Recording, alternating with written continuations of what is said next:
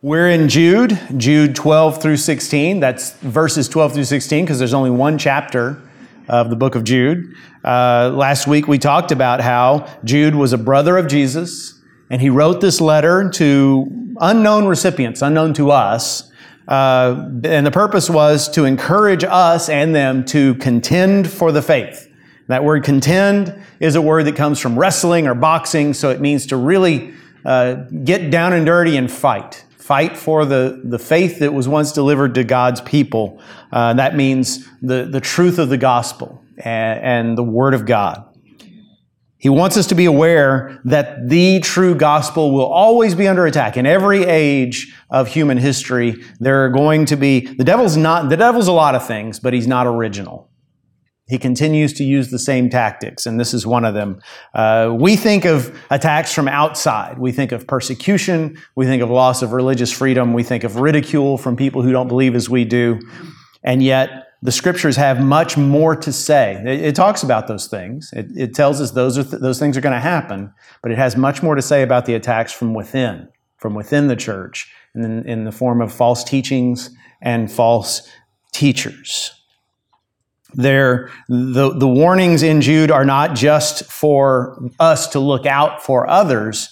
I think they're also for those false teachers themselves. I think just like with all the prophetic books of the Bible, there's a chance that somebody who's on the wrong path will look at this and say, oh my goodness, he's describing me. I need to repent. It's one of the things about God. Until your last breath leaves you, there's always an opportunity for repentance and restoration. Now, today, there are Christians who style themselves as watchdogs against heresy. And some of these are some of the most troublesome Christians you'll meet. A lot of them are online these days. They go online and they haunt the online presence of any famous preacher or author or Christian figure, and they look for just the smallest little word that they can disagree with, or something they can take in the worst possible way to try to make this person look bad.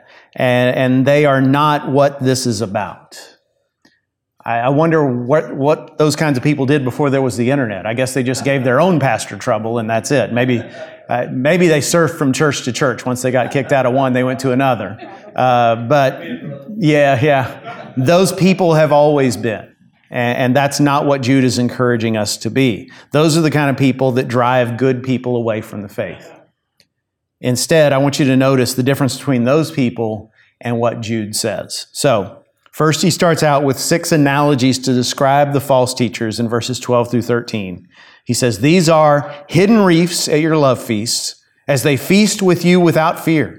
Shepherds feeding themselves, waterless clouds swept along by winds, fruitless trees in late autumn, twice dead, uprooted, wild waves of the sea, casting up the foam of their own shame, wandering stars for whom the gloom of utter darkness has been reserved forever."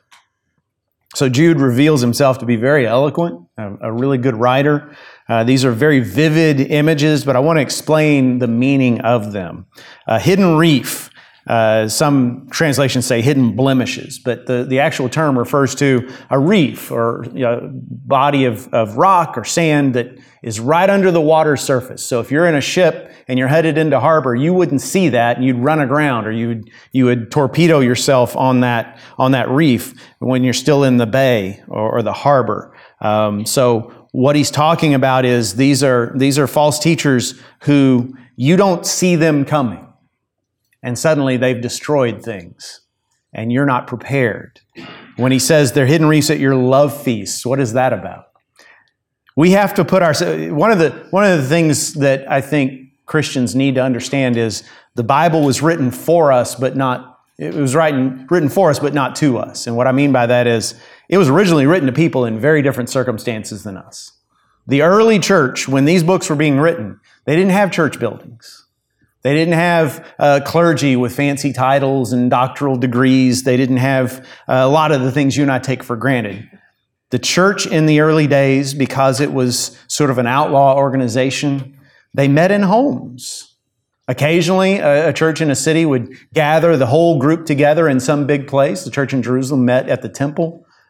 But most of their business was done in homes. And you can imagine how few people would gather in a single home in the ancient world. They would gather in a home, and it would be very informal. Paul talks about this in 1 Corinthians. One or two people would share, maybe three would share. And there would be songs, there would be testimonies, there would be prayers, and then they would share a meal together. I always picture it like our covered dish dinners when I was a kid growing up. I always enjoyed those. I don't know how similar it was to that, but they called it the love feast.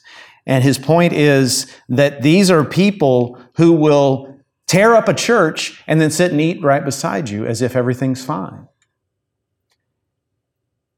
And you need to understand that if you're a person who causes disruption in a church, God is going to punish you. And when he says they eat with you without fear, what he's saying is they are so spiritually ignorant, so spiritually insensible, they can sit there and eat next to you, not even aware of the fact that God's wrath is coming upon them soon. They don't feel any sense of remorse or repentance or godly sorrow. They feast without fear, acting like they're part of the body, but secretly tearing it apart. Second analogy he uses is they're shepherds feeding themselves. That's pretty easy to understand, but again, keep in mind how common a profession shepherding was in that culture. I bet very few of you actually know anybody who's a working shepherd today. Maybe none of you. But in the Middle East, even to this day, it's a common profession, and back then especially. And a shepherd was called to care for his sheep night and day. You paid a man to be a shepherd. He didn't get days off. He was with the sheep all the time. And you held that man responsible for the care of those sheep. These people, these false teachers, are shepherds who don't care about the sheep. Instead, they might eat while the sheep starve, or worse, cook and eat the sheep themselves to feed themselves. That's the analogy he's using. And it's not an unprecedented analogy in Scripture. If you go back into the prophets, for instance, Ezekiel 34:8, he compares the prophets and priests of Israel to shepherds, false shepherds who are abusing the sheep. And that's found in other prophetic books. And then Jesus takes up that theme in John chapter 10. Remember Jesus talking about there are other shepherds out there, but they're hired hands. They don't care anything about the sheep. When the wolf or the lion comes, they run because the sheep aren't theirs. But I'm the good shepherd. I lay down my life for the sheep. No shepherd would lay down his life for a flock of sheep unless those sheep were his. And that's what Jesus is saying. We should look for shepherds in our churches, life group leaders, Bible study teachers, pastors who care about the sheep. Number 3, he compares them to waterless clouds.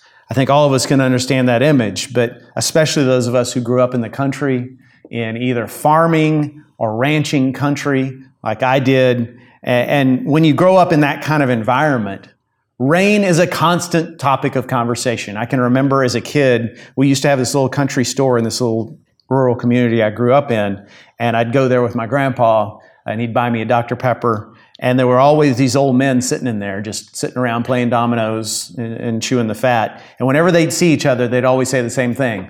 Well, Cecil, when you gonna let it rain? And he'd say, man, if it's up to me, it'd have rained a long time ago. And then the third guy would say, well, once it does rain, it'll probably flood. I heard that same conversation, I don't know how many times. Now, this last year, I read a book I've been meaning to read for years. It's an relatively old novel. It was written in the 50s called The Time It Never Rained. The Time It Never Rained. I recommend it. So it's the story of an old rancher in West Texas going through the big Texas drought of the 50s. And there's a scene in it that almost brought tears to my eyes because he's a guy he's not going to take any government subsidies. He's determined to do it on his own. Everybody thinks he's a fool. And he's like, this drought's bound to end someday. And one day he looks outside and he calls his wife. He said, come here, because there's nothing but black clouds everywhere. And the wind is kicked up. And he feels the little pitter-patter of rain, and he's like, it's finally here. Oh, he's so excited. And then within a few minutes, it all blows away, and the rain is gone. And I remember that happening as a kid, although I didn't live through anything like that drought. I remember times when big storms would blow up and we'd think, aha, we're finally going to get that rain, and then it would pass on. And in our day and age, it made matters worse because then we could watch the news and see that just a county over, they got 3 inches and we got nothing. And so what he's comparing the false teachers to are clouds that give the promise of healing, restoring, providing rain, and then they blow away. A false teacher makes the promise that this is going to be really good. This is going to be exactly what you need, and makes it go down with eloquence, with innovation. But then you walk away and you realize there's no fruit. It hasn't changed my life for good. Then the fourth one he mentions is fruitless trees. Fruitless trees. Now, I don't know how many of you have fruit trees on your property, but the point he's making is if your fruit tree doesn't bear fruit, then what is it good for? If you just wanted a tree for shade, there are better trees. You bought that, you planted that tree because you wanted peaches, or you wanted apples, or you wanted oranges. If it doesn't bear fruit, it's good for nothing. Think of that story, one of the more curious stories in the Gospels, of Jesus coming upon that fig tree on the way into Jerusalem, and he sees that it has no figs, and he curses it. You never bear figs again, and then it shrivels up. And we always look at that and say, boy, why was Jesus so angry at that fig tree? I think Jesus was making a point about the nation of Israel. That the nation of Israel no longer bore fruit for God, and so they were under the judgment of God. A fruit tree is supposed to bear fruit. What is fruit? Listen, I need to say this over and over again, because we judge pastors by the size of their congregations. That's not the way God judges a pastor's ministry. You can build a huge congregation by preaching cheap grace, by preaching a false gospel or a half gospel. You can entertain people. You can tell people what they want to hear. None of that is what produces fruit. Fruit is life change. Fruit is when a person is cruel to his family and becomes patient and gentle. Fruit is when a person is full of fear and worry and anxiety, and suddenly they're full of peace and joy and the placid nature of a righteous person. Fruit is when someone holds on to anger and bitterness and resentment, and then one day they just walk away and say, I've forgiven you. It's all gone. You may not like me, but I love you. That's what fruit looks like. And when you're preaching the gospel, fruit should happen. But these false teachers, they don't produce any fruit. They produce outward signs that impress humans sometimes, but not real fruit. Jude calls them twice dead, uprooted. So twice dead, I think, means they're walking dead in this life because they're separated from God, and that's a walking death. You're living in death, and they're eternally dead in the next life. Uprooted means they're under God's judgment. The fifth analogy he uses is they're like waves of the sea. Now, this is something, again, we need to put ourselves in the context of the time. I think a lot of us here, I among them, love to go to the sea. I love to go, even Galveston. Galveston is not the prettiest beach on earth, but if you gave me the keys to a condo for the weekend in Galveston, I would jump for joy because I love the coast. The ancient Israelites didn't feel that way. The ancient Israelites were not a seagoing people, and so to them, the sea was a symbol of danger, of chaos. All they knew about the sea is you drown in it, and it blows up storms. So he's comparing these false teachers to the destructive waves that come in. Think about a rogue wave that can topple a ship, or a tsunami that can, without any discernible warning, can just sweep a whole village away. These are people who come into our churches and leave chaos behind them. And then number 6, he compares them to wandering stars. Remember again that the stars were how ancient people navigated. They didn't have Waze or Apple Maps on their smartphones, right? They didn't even have maps. So they would say, aha, there's the North Star. I know which way north is. They would navigate by the stars. His point is, if you try to navigate by a star that's moving, you're not going to go where you think you're going. These false teachers gave the illusion of being authoritative, but if you followed their teaching, you wouldn't end up where you intended to go.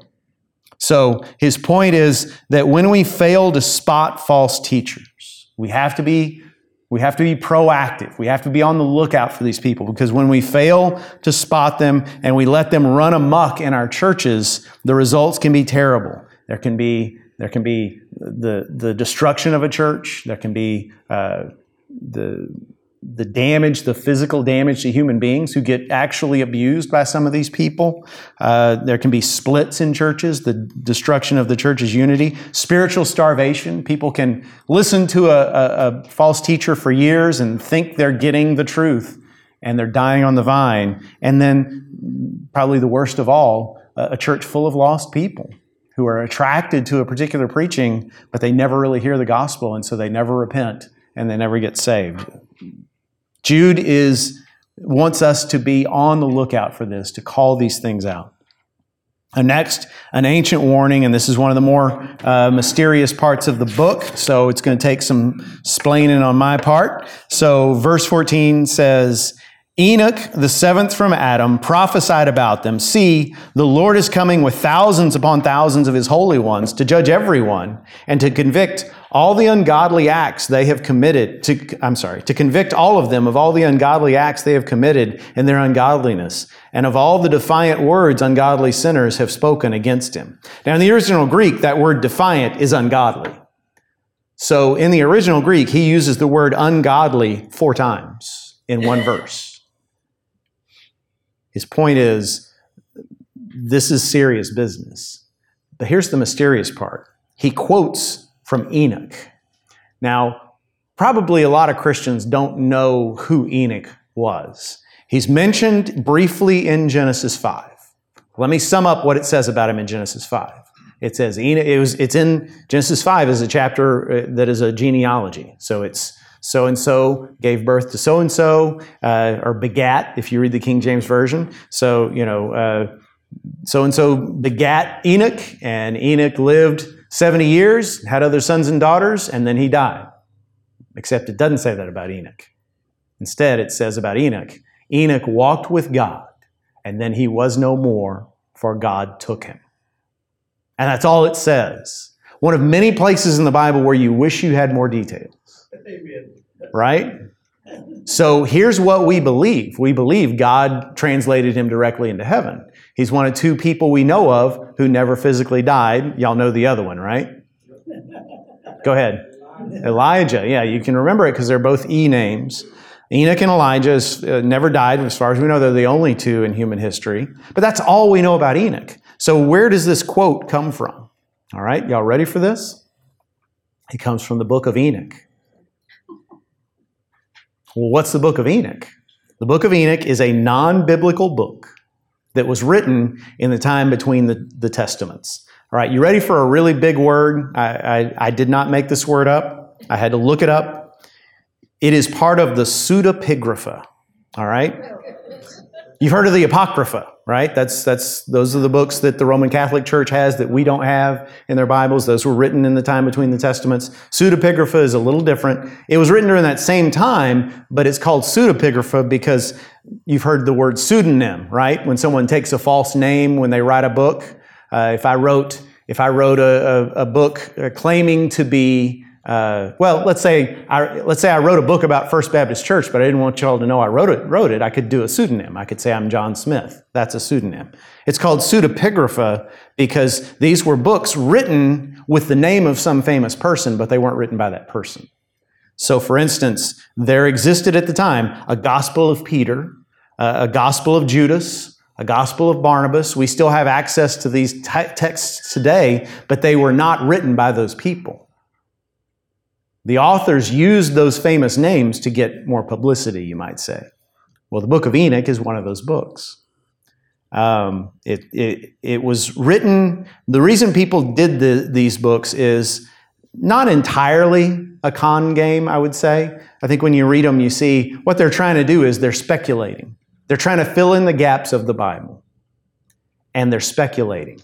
They're trying to help people, right? Let's say it happened this way. So, for instance, the book of Enoch is about, we talked about this last week, Genesis 6, when it talks about the sons of God fell in love with the daughters of men, and some believe that's the story of some fallen angels who cohabited with human women and produced half angelic, half human children. If you weren't here last week, that's going to make you want to watch the video, right?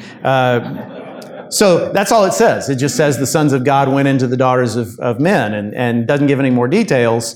And so whoever wrote the book of Enoch thought, I think I'm going to kind of explore that for a while. And so it's a kind of a fanciful story of fallen angels and what might have happened. All right? So why isn't it in the Bible? Well, because the rabbis who put together the Old Testament all agreed that the book of Enoch doesn't agree with the Torah, first 5 books of the Bible. It's heresy. It's not real. It didn't happen. So then why is Jude quoting it? That's the really hard question. So I will say this. Several times in his letters, Paul quotes non-scriptural sources, pagan authors. He'll say, as some of your poets have said, and he'll quote this person or this person that's not a Christian, that's not Scripture. But here Jude is quoting somebody who actually was in the Bible in a non-biblical book. So here's what I believe. Y'all ready for this? Here's what I believe. This is not the Word of God speaking. This is Jeff Berger speaking. I believe Enoch really said this, and it passed down orally over the centuries. We forget that most people back then didn't read, and so stories were passed down orally, and that was pretty reliable. You'd sit around the fire, and your grandpa would tell you stories that his grandpa told him, and they were true. This was a quote that was attributed to Enoch, and because Jude is an apostle of God and the brother of Jesus Christ, the Holy Spirit has told him, the whole book of Enoch may not be true, but that quote, Enoch really said that. That's why it's in the book of Jude. This is what I believe. Now, if I've lost you over the past 5 minutes, or if you disagree with me or what I just said, the point is still the same. The point Jude is making is ungodly teachers will answer not to you or me. They will answer to God. And maybe the reason he quotes Enoch, out of all the other people he could quote, is to show that even at the very beginning of human history, the 7th person after Adam, even back then, this was a problem. This was something that we had to watch out for. And then finally, he gives us some ways to spot false teachers. Verse 16. These people are grumblers and fault finders. They follow their own evil desires. They boast about themselves and flatter others for their own advantage. And you might say, well, why doesn't he just say, check what they say against the Word of God? And you should.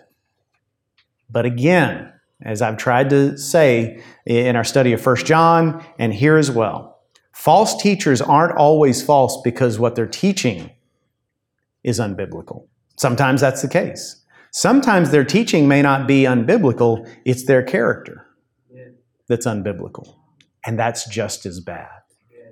Wait, Jeff, are you saying that every preacher's got to be perfect? Well, no, because I would have to resign. But I'm saying that if you're following a man who isn't truly following Jesus, it doesn't matter how true his teaching is, he's going to lead you astray. Bad things are going to happen. So here's the warning signs he gives us. None of these are really related directly to doctrine. First, he says, watch out for men who are grumblers and fault finders. Women too, for that matter, who are grumblers and fault finders.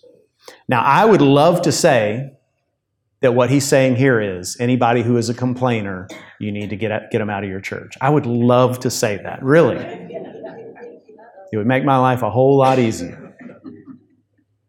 Not that we have that many complainers, but you know what I mean. A little of that goes a long way.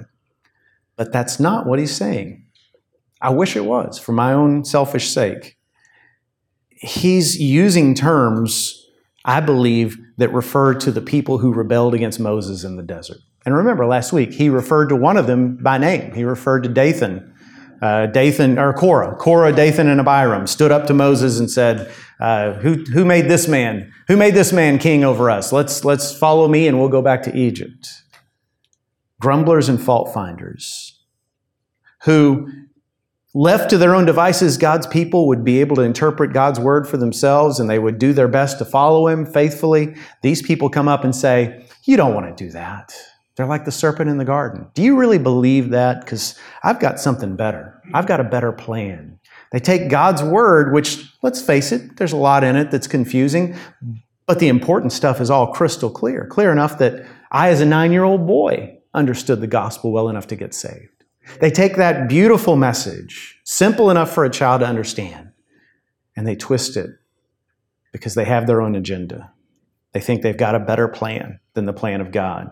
So watch out. Watch out when people take the clear teaching of God's word, God's clear will, and they distort it into something else.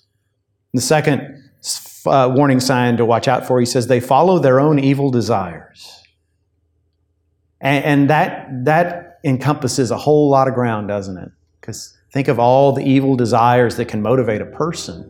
Specifically leaders, we see in the scriptures and in our own lives, we see spiritual leaders, some of them very, very gifted, some of them very, very successful from an earthly standpoint, who have been revealed to be people of greed, who are motivated by a desire for earthly wealth, who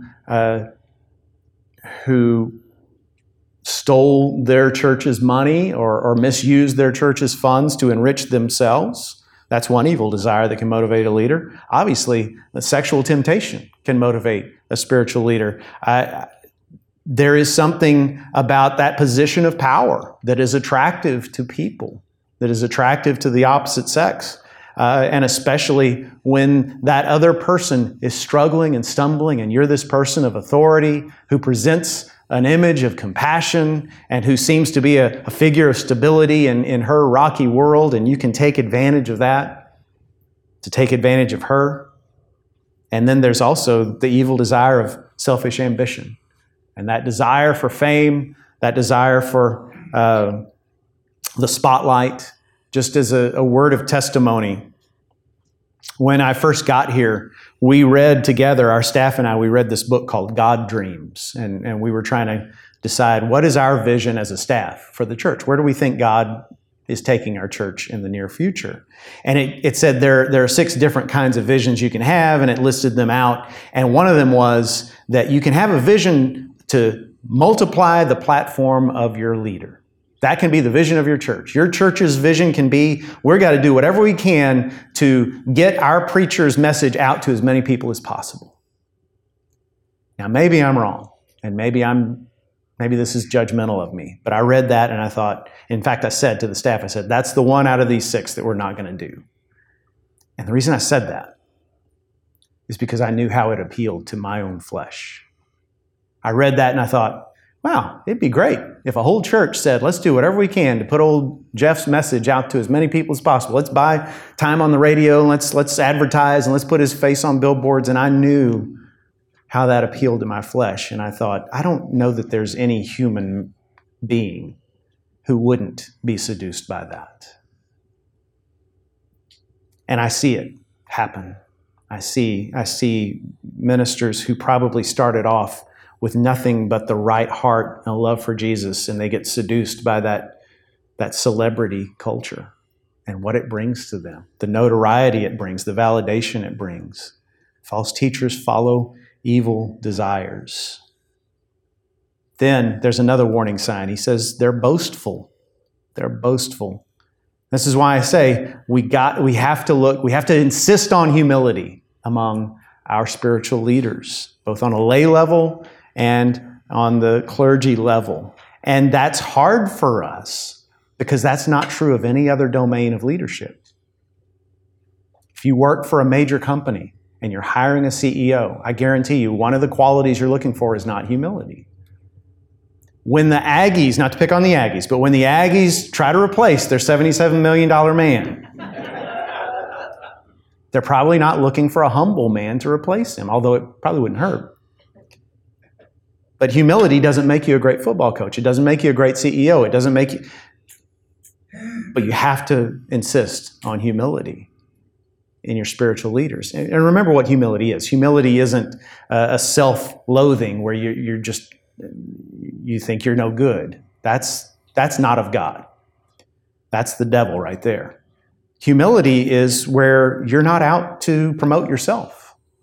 When you see boastfulness in a leader, run away. Confront first. If they won't listen to your confrontation, your rebuke, then run away, because that's not someone you should follow. I've said it before. I hear too many times when I talk to people about in other towns about their pastor. Oh yeah, brother so-and-so, boy, he's something else, but he sure does preach well. And I think, what does something else mean? We need to get down to the bottom of that. If he's just a character, that's one thing. If he's eccentric, that's fine. But yeah, watch out for the boastful man. And then finally, the warning sign is they flatter others for their own advantage. And really what he's talking about there is favoritism. Because who would a leader flatter for their own advantage but someone who could benefit them? You're not flattering a widow woman who just needs someone to love them and support them and preach the word to them. You're flattering the guy who has money, the woman who has money. You're flattering the powerful person who could benefit you. So when he says they flatter others for their own advantage, what he's saying is your leaders need to be people who treat all of their flock the same. From the little child to the person who's constantly in ill health, to the person who can never hold a job, to the person who runs a company. They all need to get the same level of care and concern and prayer and treatment from their pastor. And that's not common. But we, as God's people, can insist on it among our leaders, and we must. So in closing, let me just say, think about Jesus. Think about Jesus and think about the kind of leader he was. Did Jesus ever grumble about God's plan? He complained about his disciples every once in a while. Are you so dull? He said at one point. He certainly complained about the spiritual leaders of Israel because he wanted God's people to know, don't fall for their teaching. It's leading you astray. But he never grumbled about God's plan. In fact, in the key moment, when he sat in the Garden of Gethsemane, face down on the ground, what did he say? He said, your will be done. Not my own, but your will be done. He didn't follow evil desires. This is hard for us to understand, but Jesus had desires in his heart like any other human. And some of those desires, if he had followed them, would have led him into sin. But he always chose the right. He always put us before himself. Jesus never boasted. One of the things you'll notice about the scriptures is how many times Jesus says, don't tell anybody about this. And he's talking about healings. He's talking about, hey, I think you're the Messiah. Yes, you're right. Don't tell anybody. Jesus was not boastful. And then he didn't flatter the wealthy or the powerful. Boy, it would have made his life so much easier if he had. But he associated with the lowly. One of the things they held against him the most was the company he kept. This is the example that we should strive for in our leaders. And you say, well, we're never going to find anybody just like that. Of course not. There's only one Jesus. This is my point, though. Whoever is leading you spiritually, you better be able to tell that that's what they're striving for.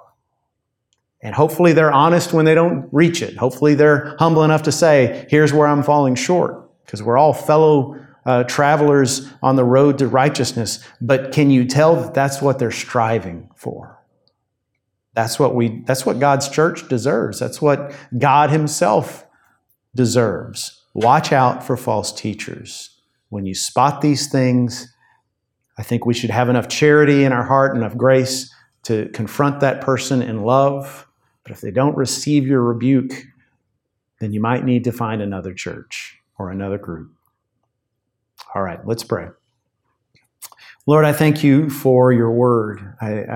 This is not a pleasant subject, and even Jude didn't want to write about it, but he knew how important it was. I pray, Lord, that we would have grace in our hearts when we look upon our spiritual leaders, that we would support and pray for them and encourage them in every way. But when we see warning signs, help us to have the courage to confront. Lord, give us discernment so that we will not be taken in. Revive your church. Lord, in these days, what we need is revival so that we would embrace what is true and so that we would represent you well. We pray these things in Jesus' holy name. Amen.